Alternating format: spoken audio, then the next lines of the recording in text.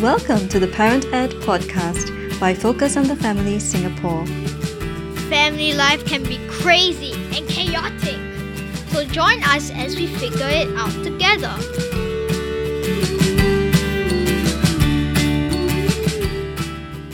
Hello and welcome to the Parent Ed podcast. My name is Aaron Ng and I'm your host for this episode. In each episode of the Parent Ed podcast, we'll be tackling questions that parents are asking about family life, parenting, marriage, work life, and much, much more. We'll be speaking with everyday parents and practitioners as they share with us their experience and practical ideas. We hope that you'll keep tuning in to learn with us and to grow personally in your journey as parents. Ask any parent and they will very likely will say that parenting is the most rewarding thing they have done, and yet also the hardest. As we highlight the difficult topic of experiencing pain in the family this month, we want to be honest and have a good look at the pain spots we experience in parenting. With us today is Daryl Cole, a dad of two who's an educator, and having a background in education, he definitely has lots of experience guiding young people. Daryl, welcome to the Parent Ed podcast. Hello, hi.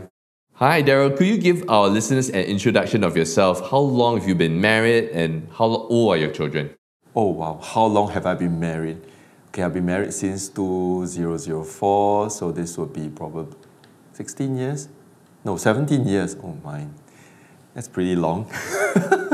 Okay, I've been in education for 20 years. I just received my, how do I know that? Because I just received my 20 years long service award.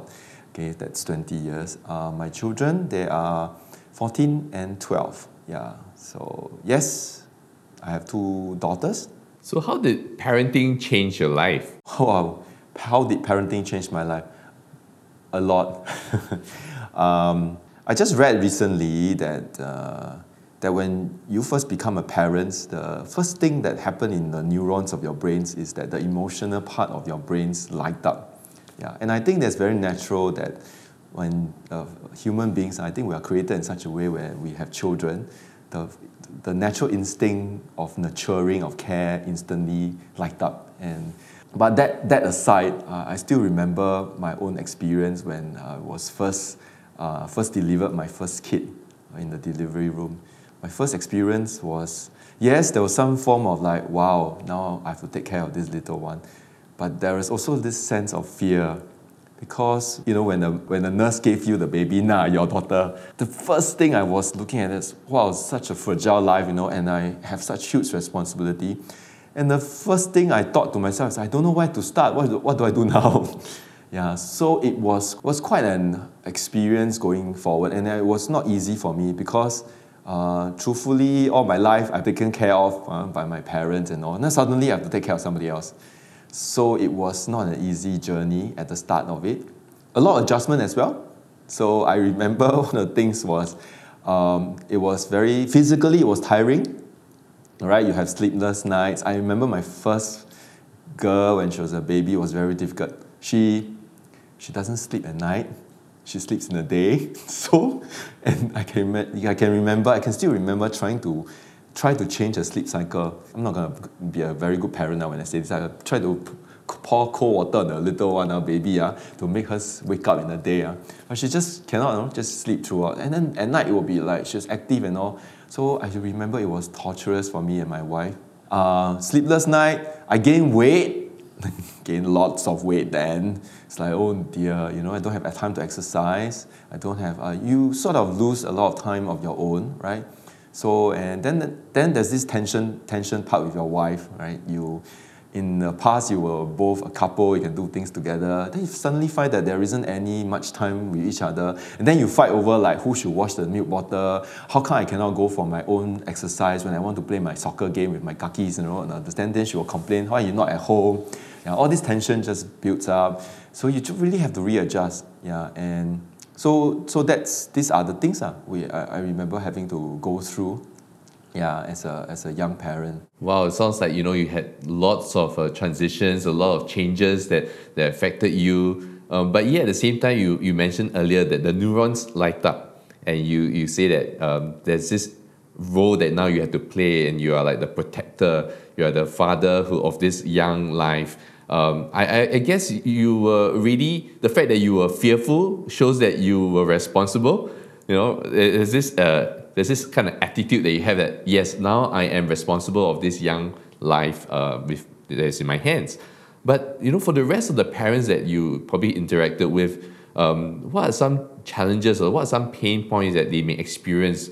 Maybe not like the ones that you had, but now that they are parents and they don't really know how as well, what are some pain points that these parents may face? I just think that, firstly, parenting is, to me, as I reflected about this, is that we all want to be good parents.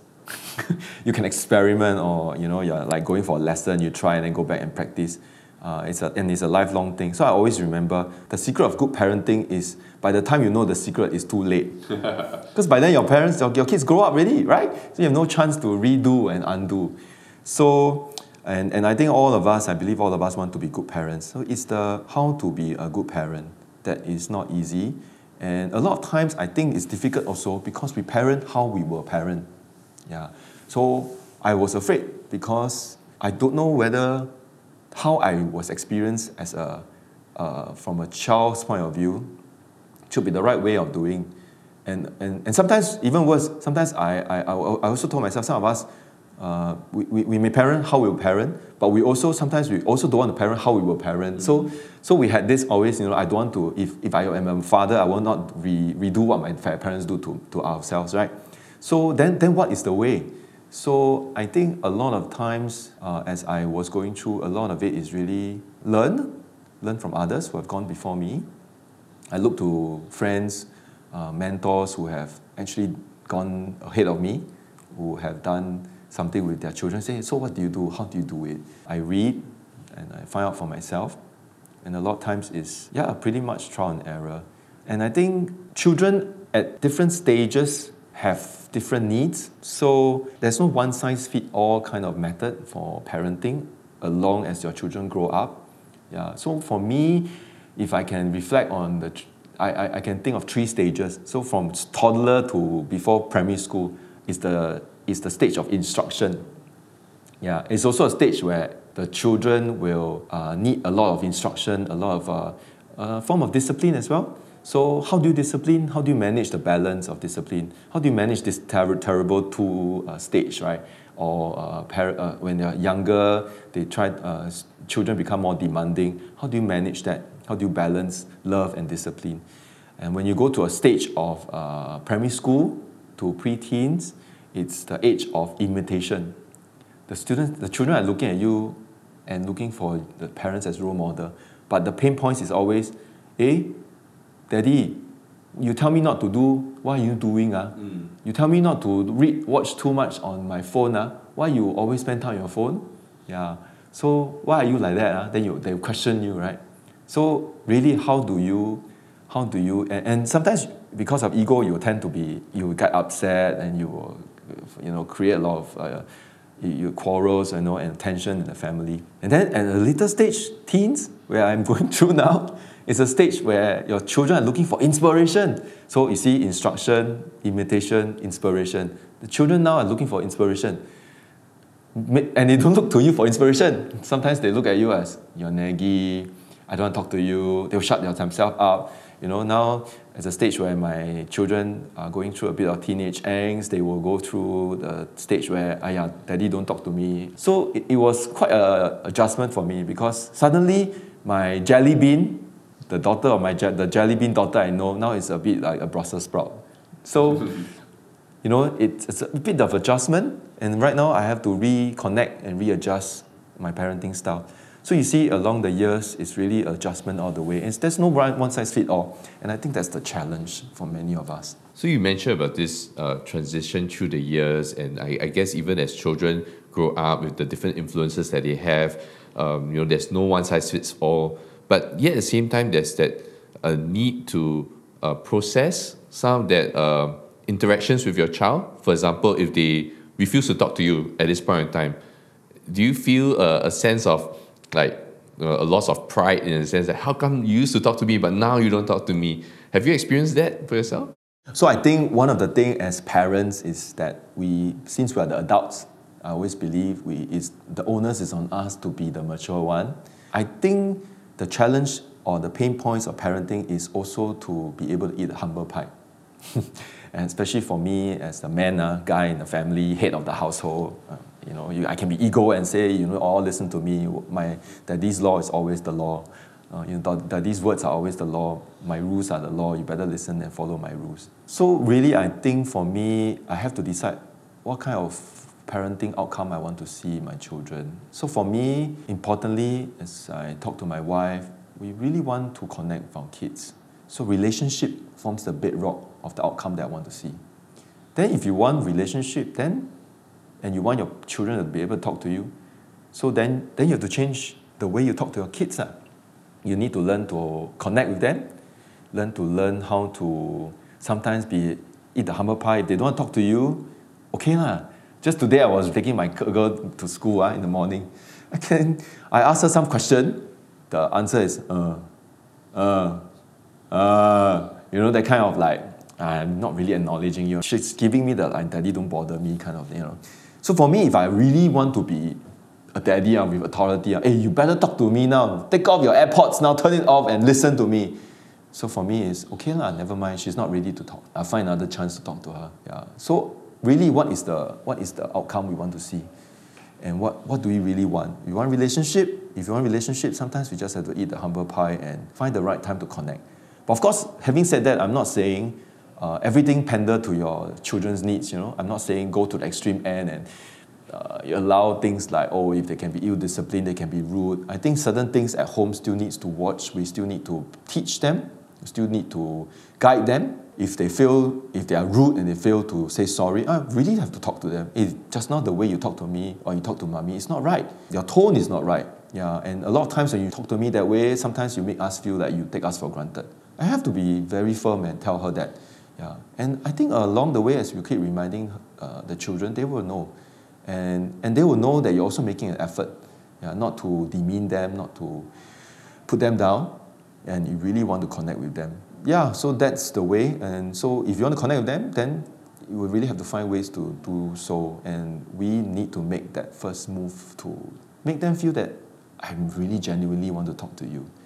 And children being children, teenagers, they can smell sincerity from very far. They will know whether you are authentic or not. Or you just want to check on them. Yeah, I actually read this recently that young people these days, they have a fear of sharing with their parents because they don't want to disappoint their parents sometimes. The things that they may say may be hurtful, so they actually keep quiet. They control themselves, they don't talk. And then the parent will say, hey, how come my child's like that? Don't talk to me. But actually, on the child's point of view is, I don't want to let my parent down. I don't want to make them feel upset. Have you experienced this with the young people that you have worked with? Yeah, pretty much. A lot of times the relationship, parents who are not working well, or the relationship not working well at home is parents wondering why their teenage children are not sharing things with them. But if you really hear from the children is the fact that, they don't want to disappoint their parents. They don't want to let their parents down. It's true. And recently, I did ask my younger one. There was a period where she didn't feel so happy. My younger one is a very cheerful person, and there was a period where I find, she's not that cheerful, what's happening? And then sometimes, and we really, me and my wife really did try to find time to talk to her over the holidays, this March holidays, talk to her a bit more.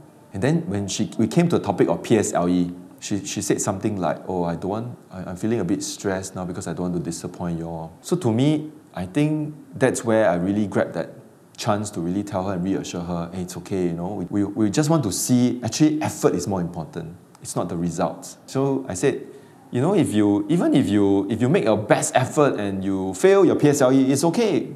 Daddy and mommy will still love you. She looked at me and said, really? I said, yeah, of course. I think sometimes it's really finding the right time to reassure them and helping them to understand what we hope to see in them in terms of competence. I think recently I've also read, we want children to be motivated. Actually, there are three things that are very important. How we give autonomy, how we help them to be competent, and how we help them to know that they are loved, the relatedness part. Yeah, so autonomy is really allowing them to give them some choice. Allow them to make their voices heard and let them choose. And competence is really about helping them to know it's not the performance that matters only. Competence is really how we help them to be able to manage stress, help them to manage their work well, and that we always focus on the effort. And the basis of all this is really relatedness, how we relate to them, build the relationship, and if you have all these ingredients, your child will be motivated. Yeah, I hear you say about all these ingredients, right? And then also just now you mentioned about all the various pain points. So amidst of all these things that are, all these factors, right? What are some principles that you found helpful for yourself as a parent, and what are some practical tips that, even as your child grows older, you'll be relevant regardless of the age? So just now I just shared the self-determinant theory, right? Intrinsic motivation. A lot of times, if our self-drivenness, I'm sure parents out there will want their children to be self-directed. If you're self-directed, you can manage your life well. Wow, parenting will be so easy, right? No need to check whether they do homework. No need to check whether they'll clean their rooms. They don't have to be. They will learn to wake up on time on their own. So I think the three things I shared just now is important: autonomy, competence, and relatedness. Autonomy is really about allowing them to make the choice. So in their own learning, in their own, I know our parents want children to do well in school, do well in enrichment, send them to many of these. So I think if you want to exercise certain autonomy, ask your children to choose. So I ask my children, what do you need? What learning enrichment do you need? Is there any support you need? And a lot of times is I don't dictate for them. They tell me. Sometimes when we provide that kind of support, right, then after a while, your children find they really don't think it's necessary, or they feel they drag their feet to go to a certain class they don't like, right? And I know parents will force, I don't care, I pay already, you better go. So we also must learn to balance a bit. When our children really cannot take it anymore, they're not enjoyable anymore, then maybe it's time to rethink. So for example, recently, my kids do ask whether they can learn, my younger one can learn. She's very inspired when she saw her friends play the piano when she was very young. So can I learn music? I said, sure. So we sent her to the music lesson. She thought playing piano, wow, so inspiring, very easy. Very easy. Then we realized, wow, must practice every day, must practice, it's so boring. Then practice the same tune all the time, cannot tahan, right? So after a while, she just started dragging her feet already. So, the father in me will say, don't care, you pay already, just go. So after a while, to me, it's like, okay, if you're not ready, I really sat her down and said, you're not ready, then don't go. So recently, she, if you allow time, children will find back their passion.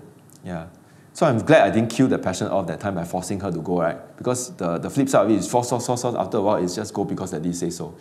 But I didn't. So recently, she found back her passion, want to play piano again. So instead of going for classes, she said, Daddy, I found this app that can teach me how to play piano on my own. She learned from the YouTube and from the app herself. She's trying and playing on her own. So, that's a lesson learned for me about giving them the autonomy. So then competence, right? Competence is not performance. Competence is not about, must join competition, do very well, or exam must do well, get a lot of A's and all that.